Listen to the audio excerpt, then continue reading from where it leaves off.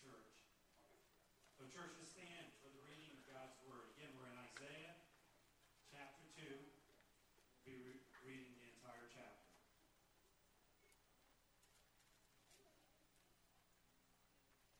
Church, this is God's Word.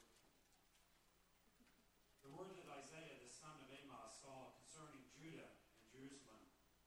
It shall come to pass in the latter days that the mountain of the house of the Lord shall be established as the highest of the mountains, and shall be lifted up above the hills, and all the nations shall flow to it. And many peoples shall come and say, Come, let us go up to the mountain of the Lord, to the house of the God of Jacob, that he may teach us his ways, and that we may walk in his paths. For out of Zion shall go forth the law, and the word of the Lord from Jerusalem. He shall judge between the nations, and shall decide disputes for many peoples. And they shall beat their sword into plowshares, and their spears into pruning hooks. Nation shall not lift up sword against nation, neither shall they learn war any more. O house of Jacob, come, let us walk in the light of the Lord. For you have rejected your people, the house of Jacob, because they are full of things from the east, and of fortune tellers like the Philistines, and they strike hands with the children of foreigners. Their land is filled with silver and gold, and there is no end to their treasures. Their land is filled with horses, and there is no end to their chariots. Their land is filled with idols. They bow down to the work of their hands, to what their own fingers have made. So men is humbled, and each one is brought low. Do not forgive them. Enter into the rock and hide in the dust from before the terror of the Lord and from the splendor of his majesty. The haughty looks of men shall be brought low, and the lofty pride of men shall be humbled, and the Lord alone will be exalted in that day. For the Lord of hosts has a day against all that is proud and lofty, against all that is lifted up, and it shall be brought low, against all the cedars of Lebanon, lofty and lifted up, and against the oaks of Bashan, against all the lofty mountains, and against all the uplifted hills, against every high tower, and against every fortified wall, against all the ships of Tarshish, and against all the beautiful craft.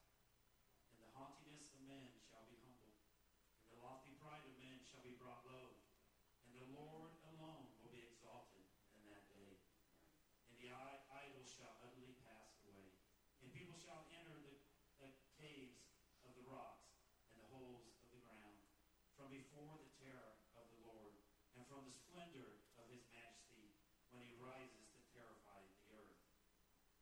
In that day mankind will cast away their idols of silver and their idols of gold, which they made for themselves to worship, to the moles and to the bats, to enter the caverns of the rocks and the clefts of the cliffs, from before the terror of the Lord and from the splendor of his majesty, when he rises to terrify the earth.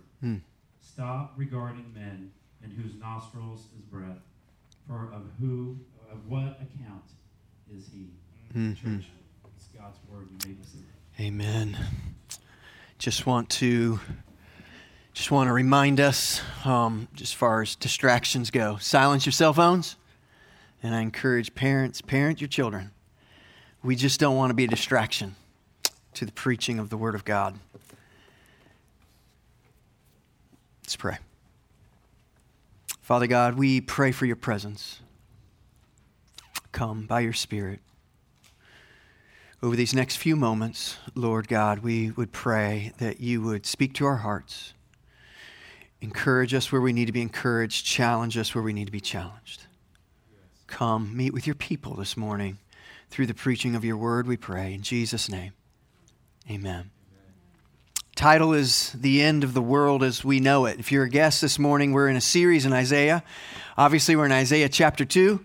We got a long ways to go. So you're picking up with us early on, so that's great. It's wonderful. I would encourage you, if you weren't able to be here last week, go back to the website. think it's important that you would hear that sermon from last week for us as a church, Trinity. In 1987, REM famously sang the song, or the words to the song, "It's the end of the world as we know it. It's the end of the world as we know it. It's the end of the world as we know it. And I feel fine." End of the world predictions have come from all corners of the universe, from Jews to Christians to Muslims to Jehovah's Witnesses to Mormons, from secular places like politics. A lot of money has been made from end of the world predictions. It sells books in religious circles, and it sells advertisements in clickbait articles from secular circles. As I make the rest of this opening introduction illustration, I'm not seeking to make any political points. Therefore, please don't make any political replies. It is interesting when someone amens to a political point and doesn't for a biblical point. So for the next 5 minutes, I release you from making any noise whatsoever. And then you can later on, after the 5 minutes, make all the appropriate response noise to the preaching of the word. But I want to give you some examples from government, end of the world predictions, from Hollywood, number 2, and from religious circles, number 3. This book was written in 1967. It's titled Famine, 1975, America's Decision, Who Will Survive? Sold a lot of copies. Its premise was that due to population growth, that by 1975, we could no longer feed everyone. In 1982, UN official Mustafa Toba, executive director of the United Nations Environmental Program, warned that, quote, by the turn of the century, an environmental catastrophe will be witnessed, devastation as complete and irreversible as any nuclear holocaust.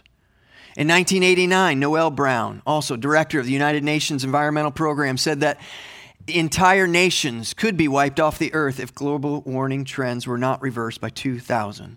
Senator Gaylord Nelson said that there would be mass extinction by 1995. In 2006, Al Gore famously released a movie and book entitled An Inconvenient Truth, in which Gore said that humanity only had 10 years left before the world would reach a point of no return. 2 years later, the movie featured Florida, that's us, and Manhattan being washed away from the flood. It's reported 2 years later that Gore bought a beachfront, no comments please, beachfront home in Los Angeles. Most recently, Alexandria Ocasio-Cortez called climate change her generation's World War II. Millennials and Gen Z, this is quote, millennials and Gen Z and all these folks that come after us are looking up, and we're like, the world is going to end in 12 years if we don't address climate change. And your biggest issue is, how are we going to pay for it?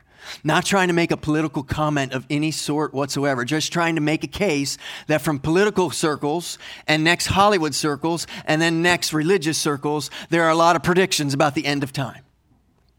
Hollywood, there's a long list of movies that I could mention, but just 3. World War Z, The Hunger Games, Walking Dead.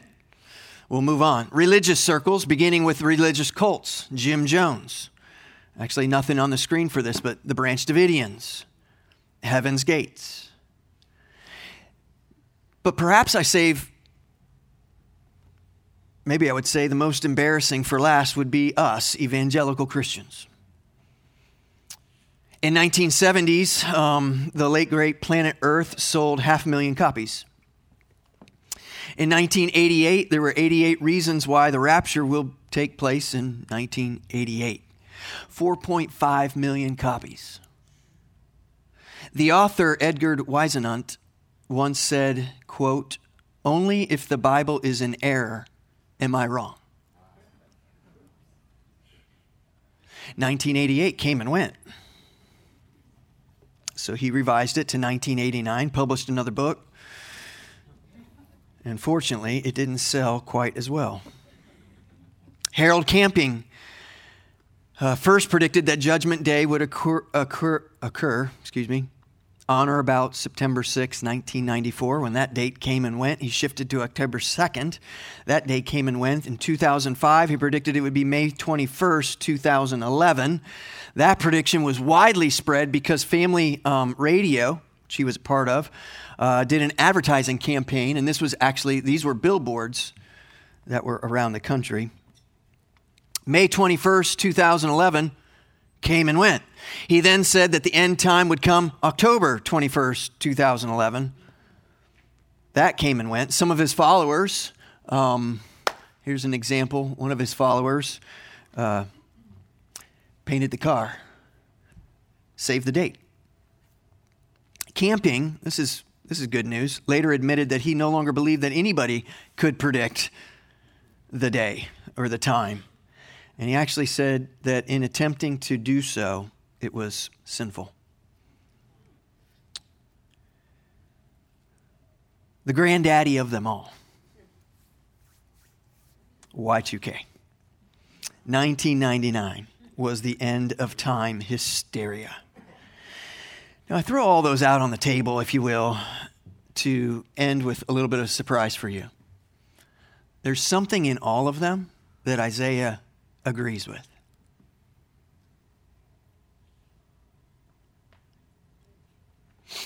Here's our big idea from our text this morning, chapter 2. The purpose of the people of God was to bring hope to the nations. You're going to see that in verses 1 through 5. The problem was that they were too earthly minded to do any heavenly good. You're going to see that in the following section. And in the final section, we will see, but there will be a day. And that's where Isaiah agrees with everybody I just mentioned. There will be a day. It's called the day of the Lord. So the purpose of the people of God was to bring hope to the nations. That'll be our first point. I'm calling that point number 1, the cure. But the problem was that they were too earthly minded. This is the people of God to do any heavenly good. And so I'm calling that point number 2 is the problem. And then the third point will be there will be a day. So let's dive in. The cure. The cure can be found in verses 1 through 5. But before we reread those, before we dive too far into the cure, I want you to see that we're in a section of Isaiah that's about the day of the Lord. That's the big theme going on here in these verses, that Isaiah is unpacking for them and unpacking for us, that there's a coming day of judgment and salvation, the day of the Lord. Or sometimes in Scripture, it's just referred to as that day. We won't read all the places that we see that in this section, but I just want to point to one, and then I'll just give you verses on the other. The first one is here in verse 11, where verse 11 ends, and the Lord alone will be exalted in that day. That's referring to the day of the Lord. You'll see it again in verse 12, 17, 20, and then in chapter 3, verse 7, verse 18, and then in chapter 4, verse 2. And so it's a regular reference, the day of the Lord, the day of the Lord, just trying to set things up for you to see that's the theme in this section of Isaiah. The day of the Lord, it evokes awe, stunning awe, earth-shaking awe. I've read of people, perhaps some of you have been in earthquakes, major earthquakes. I've read of people who have been in major earthquakes. And just that sense, I've never been in one, so I have no clue, but can try to imagine. But it's just that sense of the earth is shaking so seemingly out of control. There's nothing you can grab onto. Everything is shaking. There's a sense of terror to that, obviously. There's a sense of awe to that. The day of the Lord is to evoke in us, we could call it the great and terrifying day. The awesome, the fearful day. It's a day of judgment. It's a day of salvation. How can it be both? It's always been both. We can go to Adam and Eve, and it was both. They were judged, and they were saved. We can go to Noah, and it was both. We can go to Isaiah. These individuals will be judged, and God will keep a remnant of people for himself. And through that remnant, through the branch, right, Jesus will come. So the Messiah. So there's judgment and there's salvation here in this book. And the greatest display is Christ on the cross. It was a day of judgment where Christ was judged on behalf of our sins.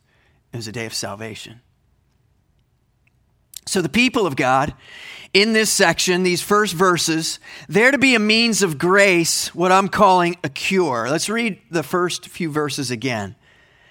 Verse 1, the word that Isaiah, the son of Amos, saw concerning Judah and Jerusalem, or concerning the people of God.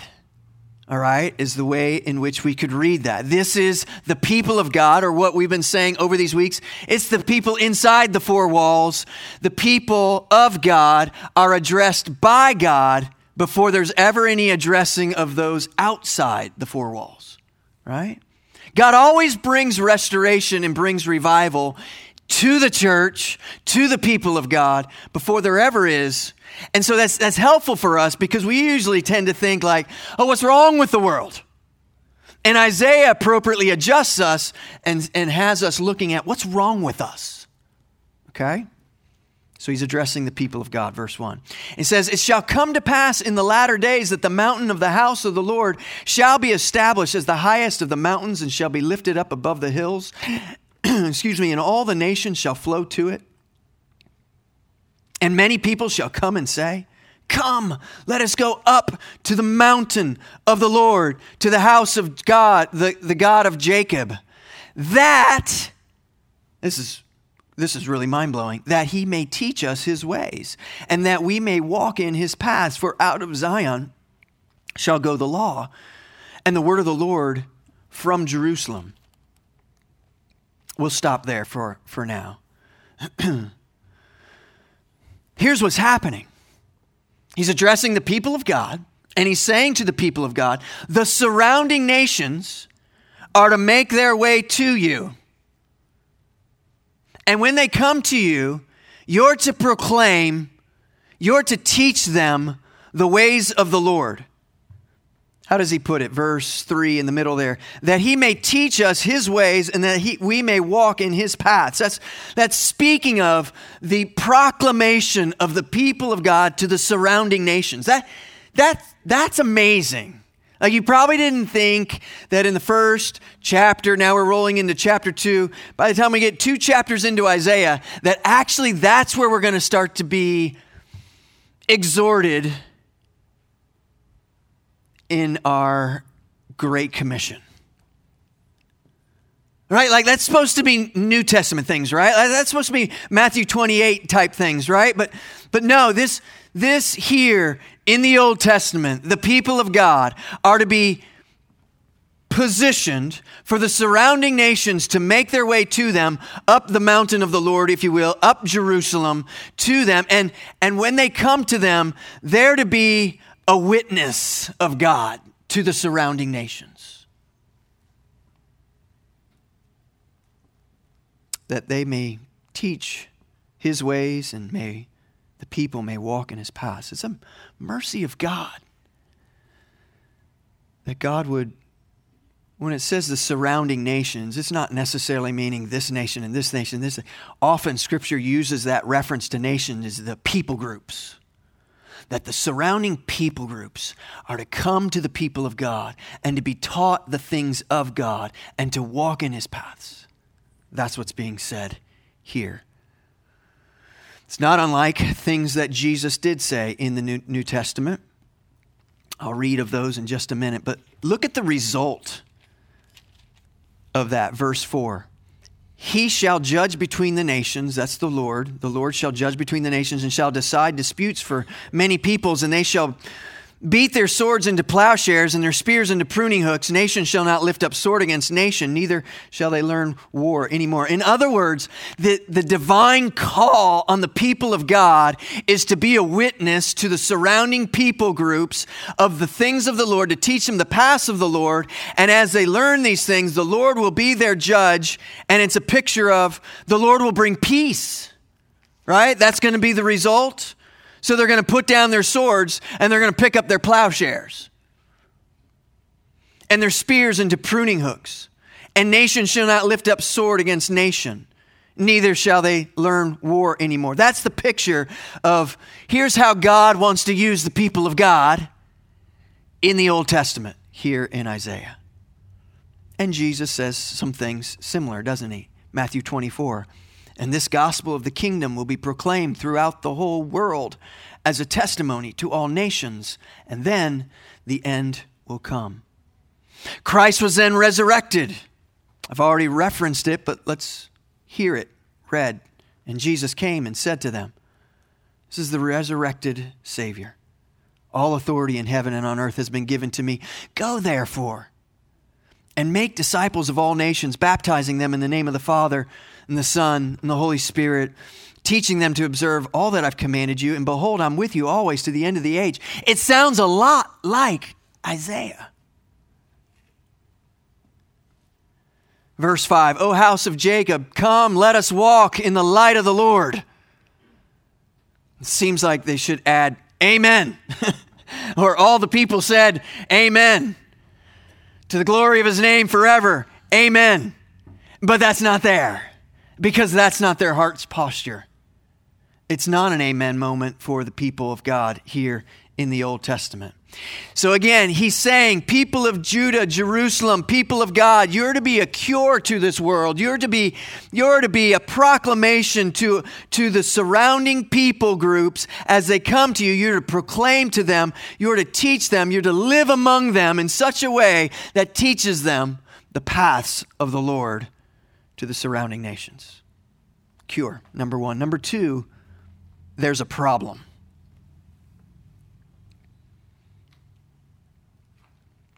They failed to deliver the message of hope to the surrounding nations. This is what you're to be. This is your divine purpose, people of God. Verses 6 through 10, they failed to bring that message of hope to the surrounding nations because the people of God were people of God by name only. They weren't followers of God. They believed in God. They said God-type things. To some extent, we would even say they were faithful people. They continued in religious acts of worship. They continued in sacrifices. They had a religious following of God, and yet their hearts were far from God. They could be us this morning. They could say, well, I believe in God, but in name only do I live for God. So we hear things like this in chapter 1. What to me, the Lord speaking, what to me is the multitude of your sacrifices, says the Lord. I've had enough of your burnt offerings of rams. Now they were commanded to do these, but the Lord is saying, I've had enough. Stop it. And the fat of well-fed beasts, I do not delight in the blood of bulls or of lambs or of goats. When you come to appear before me, who is required of you this trampling of my courts? Who's required of you to just come in name only, just religiously come and offer these sacrifices to me with no heart whatsoever to worship me? They were religious. They had an appearance of godliness, and yet their heart was far from the Lord. And the thing is in the verses 1 through 5, they're to deliver this transforming message to the surrounding nations, and instead, they were transformed by the nations.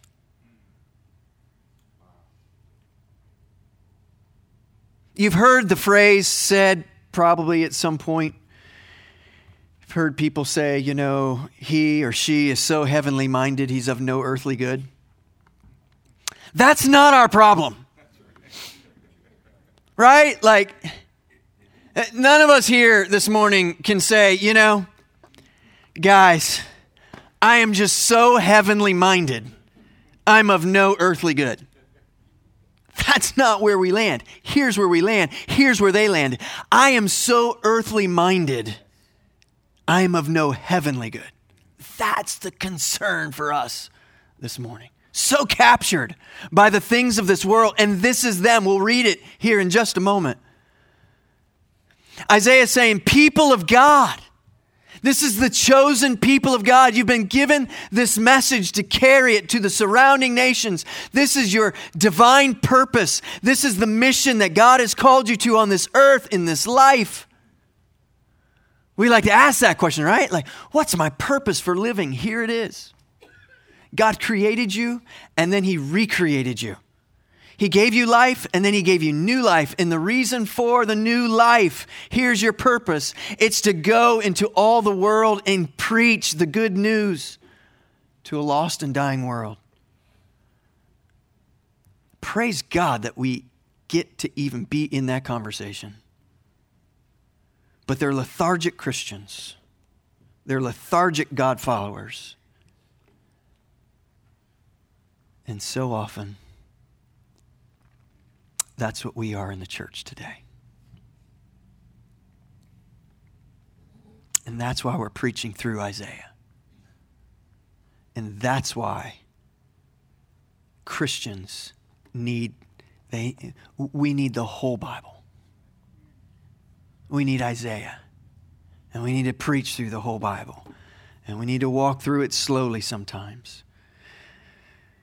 It's why we need to hear the entire Word of God preached.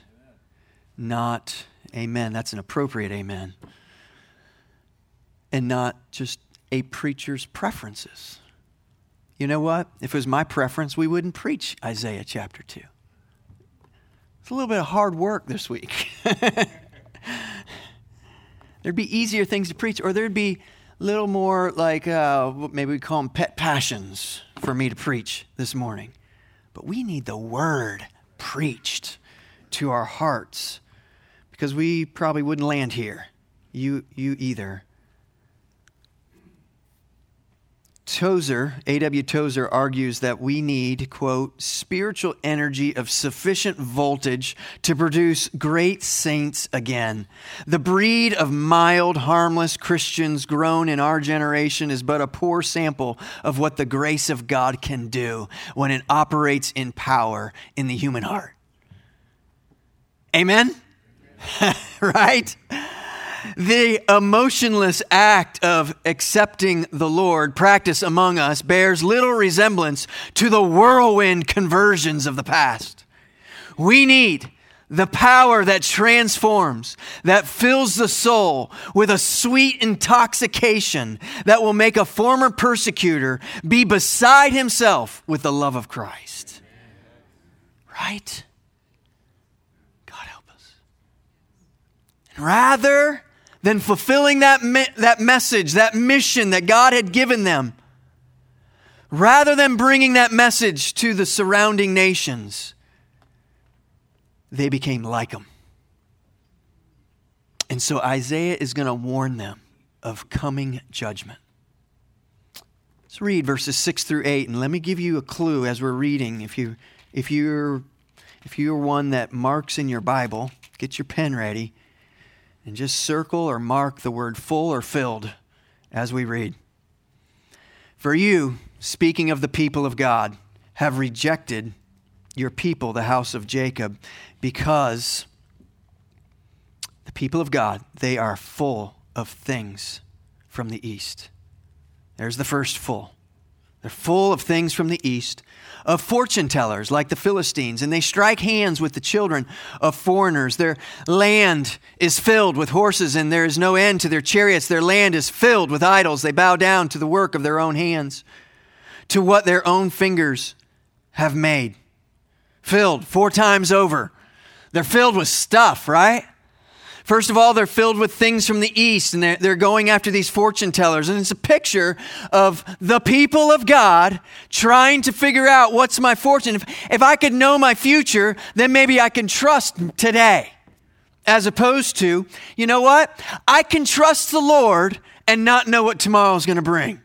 There's a big faith trust moment going on there in verse number 6. And secondly, they were filled with silver and gold, meaning they were filled with materialism. They were filled with the riches of the world. They were filled, that's how the surrounding nations operated.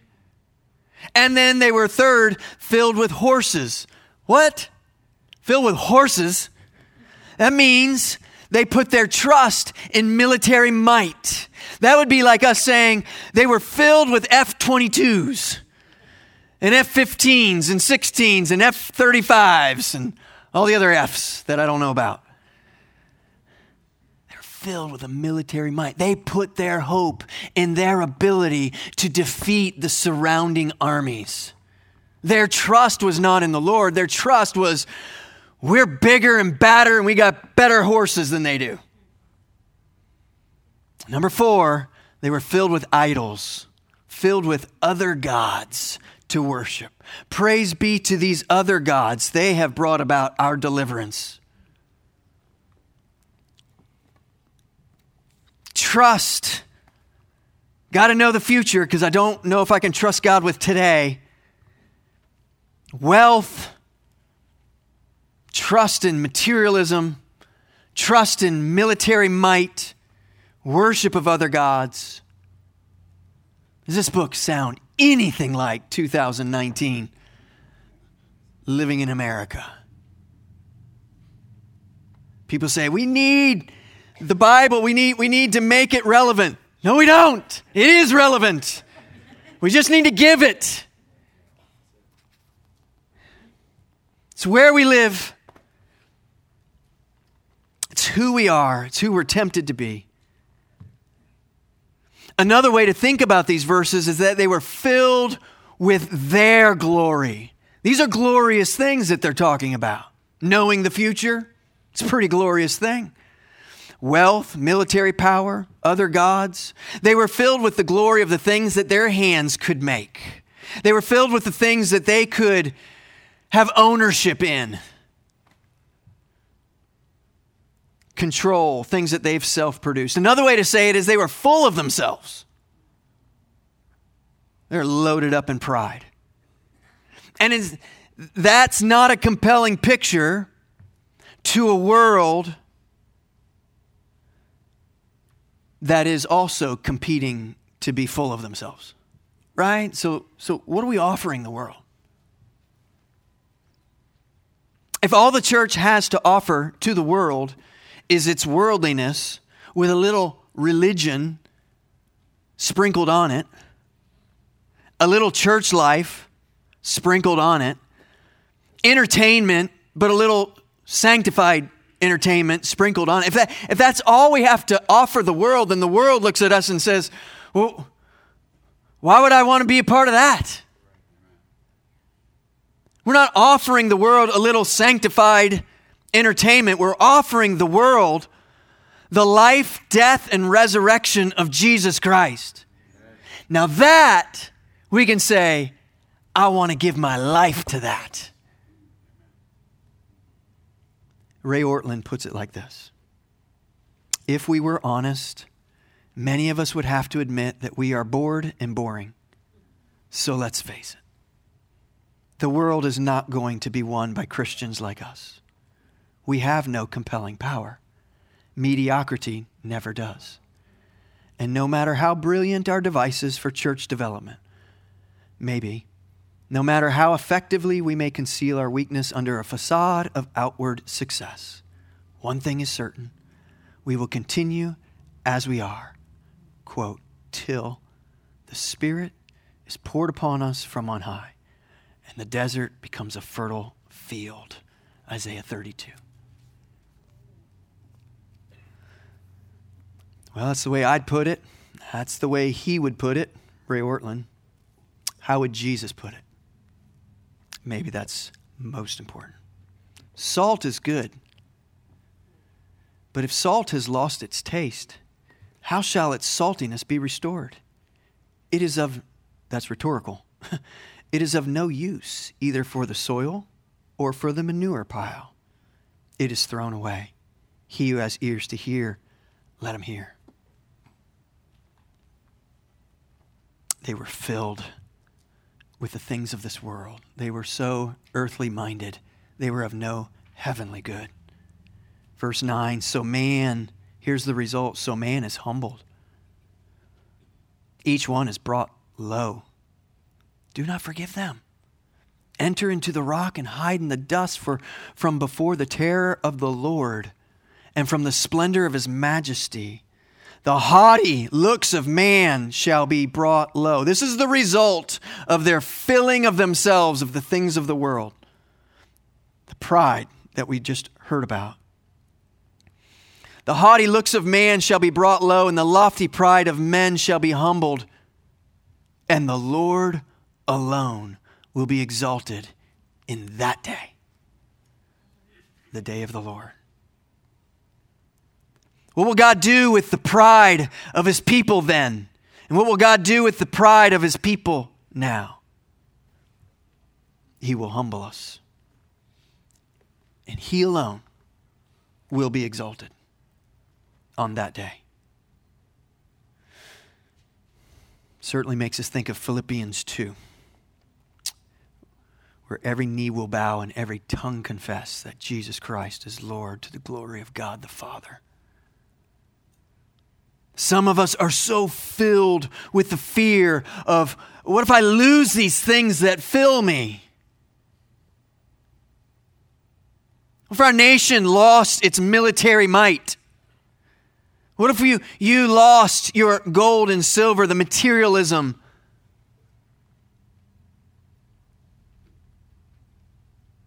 I'm afraid to lose my wealth. I'm afraid to lose my power.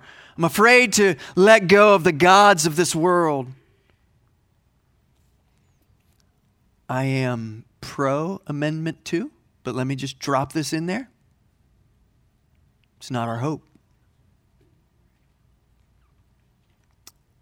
It's not where we put our hope, our trust, our faith is not in your military might as a nation, as a person. Your hope is to be rooted in the Lord.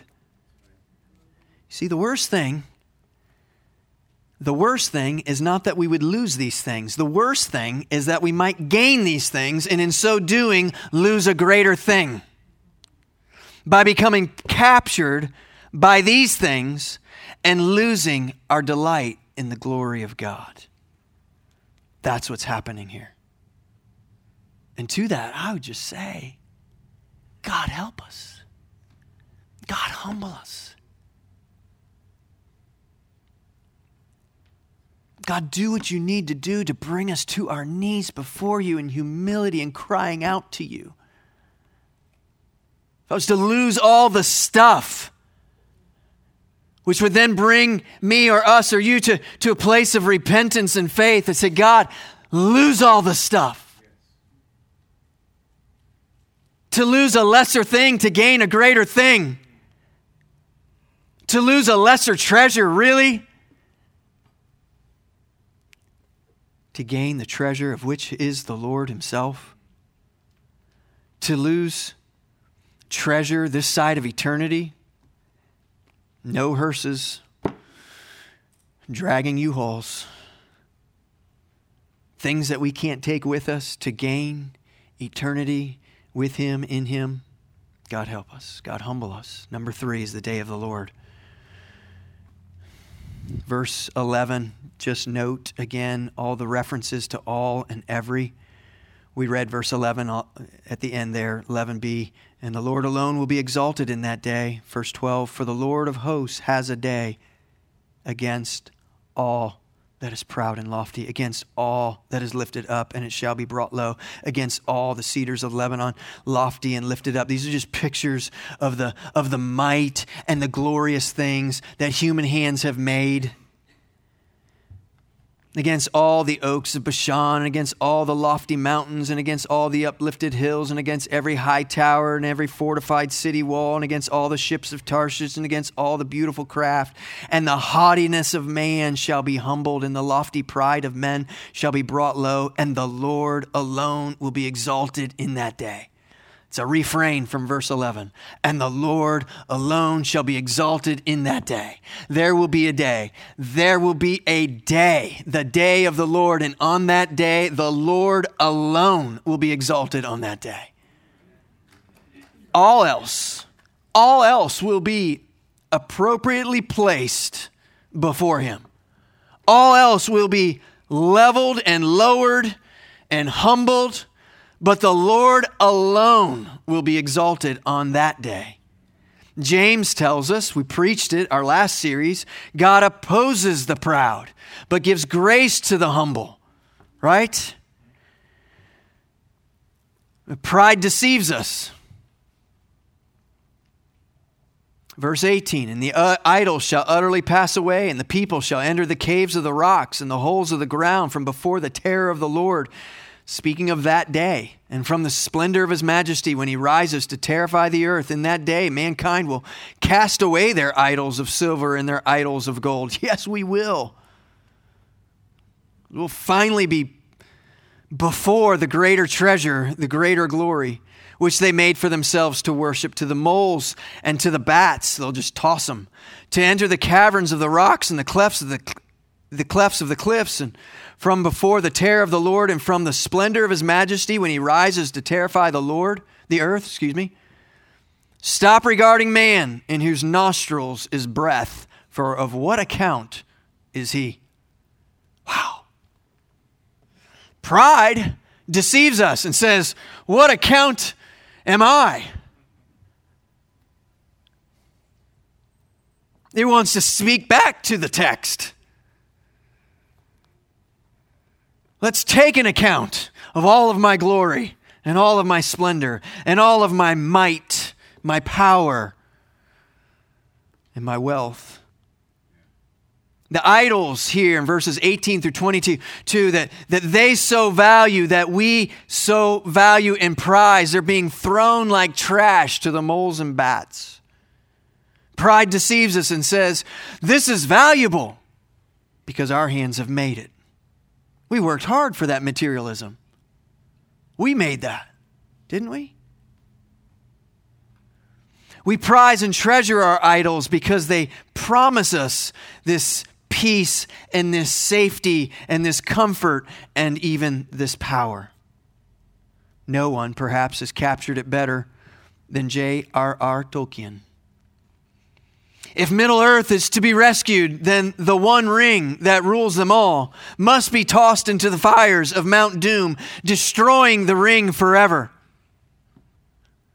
My precious. Destroy the ring, Frodo. It promises something.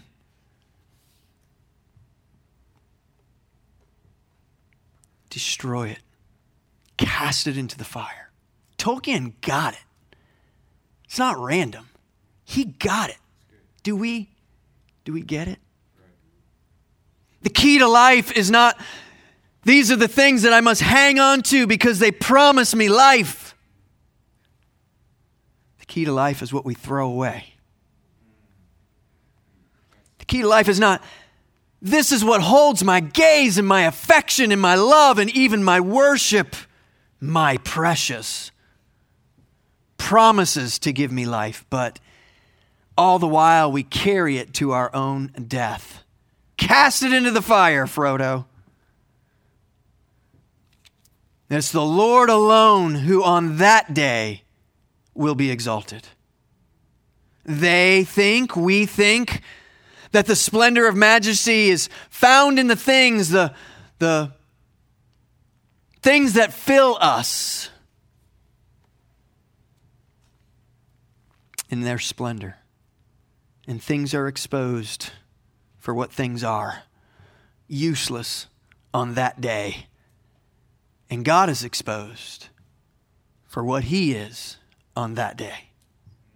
He alone is exalted in his splendor.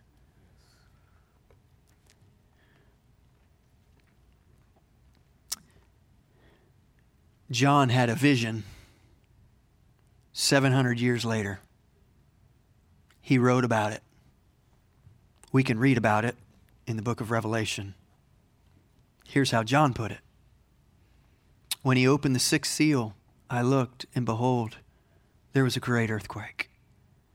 The sun became black as sackcloth, the full moon became like blood, and the stars of the sky fell to the earth, as the fig tree sheds its winter fruit when shaken by a gale. The sky vanished like a scroll that is being rolled up, and every mountain and island was removed from its place. Then the kings of the earth, hear them, the mighty of the earth, right? The exalted ones of the earth.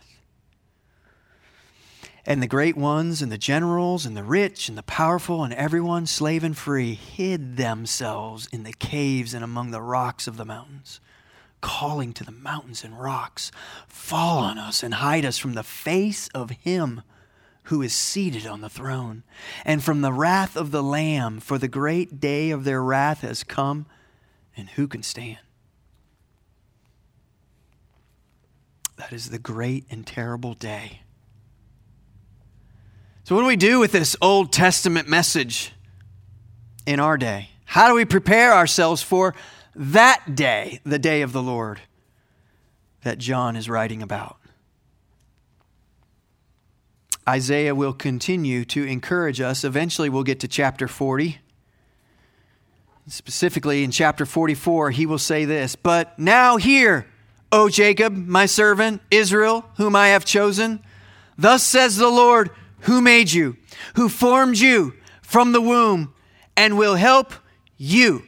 Fear not, O Jacob, my servant, Jeshurun, whom I have chosen. For I will pour water on the thirsty land, and streams on the dry ground. I will pour my spirit upon your offspring, and my blessing on your descendants. They shall spring up among the grass like willows by flowing streams. This one will say, I am the Lord's." Yeah, we're headed there. Amen. We are headed there.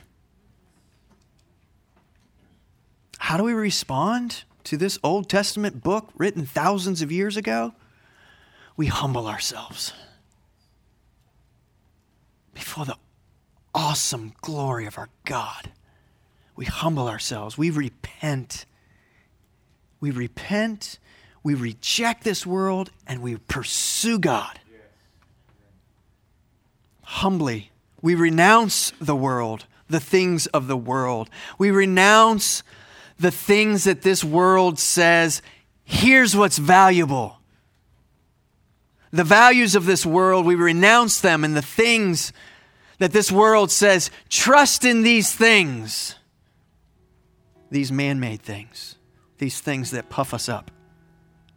How do we respond?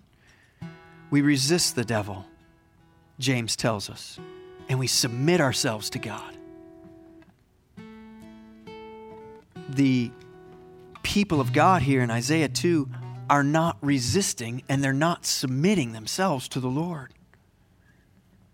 And James goes on to say, draw near to God and he will draw near to you.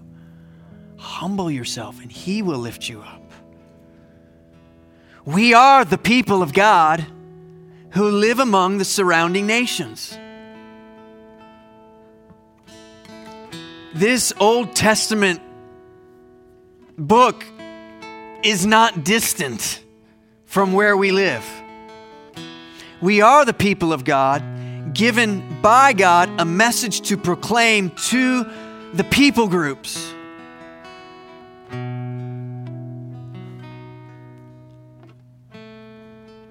Well, the Old Testament people of God failed to bring the saving message of God and to teach the people the paths of the Lord.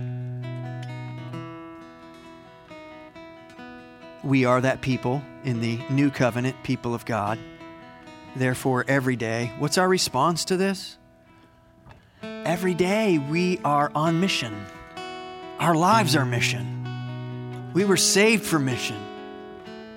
Every day we have an opportunity to share with people outside the four walls the good news of Jesus Christ by opening our mouths, speaking truth, by supporting missionaries, by supporting missional efforts overseas. It's sending people, and we are a going people for the splendor of the King.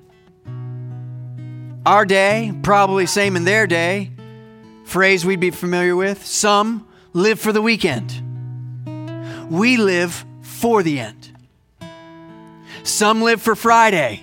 We live for that day. Our greatest day is when we finally realize that day is what we're living for. And when we do, we then realize that God Himself is all that we need. So, what's our response? Set our hearts on God. It's more than, I believe in God, I believe in Jesus. Turn from that which the world has its grip on us. The things that this world loves and values and says, this is what you need to set your heart on. Turn from that, repent from that, and set your heart on the things of God. Dethrone the idols of our day.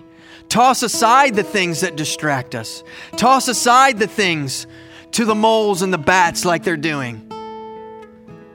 And set your hearts on God and worship Him. For on that day, the Lord alone will be exalted. There will be a day.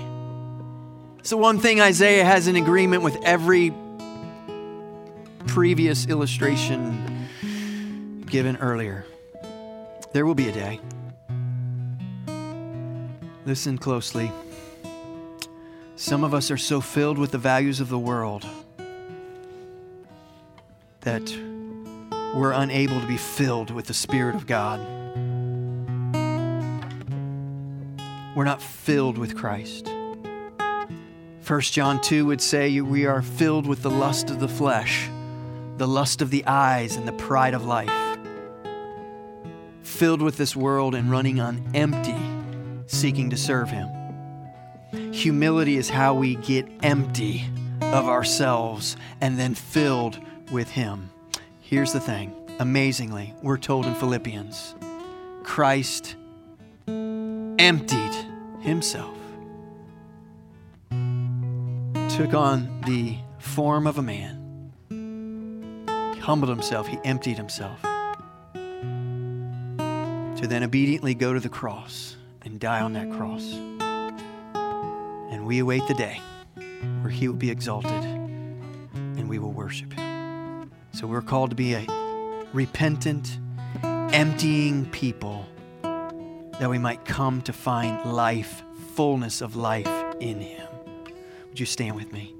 Father God, would you help us even as we sing? Even as we sing as we close, Lord, be appropriate for the people of God. Lord, help us to just empty ourselves. Help us to be repentant and help us to call and cry out to You. In Jesus' name, amen.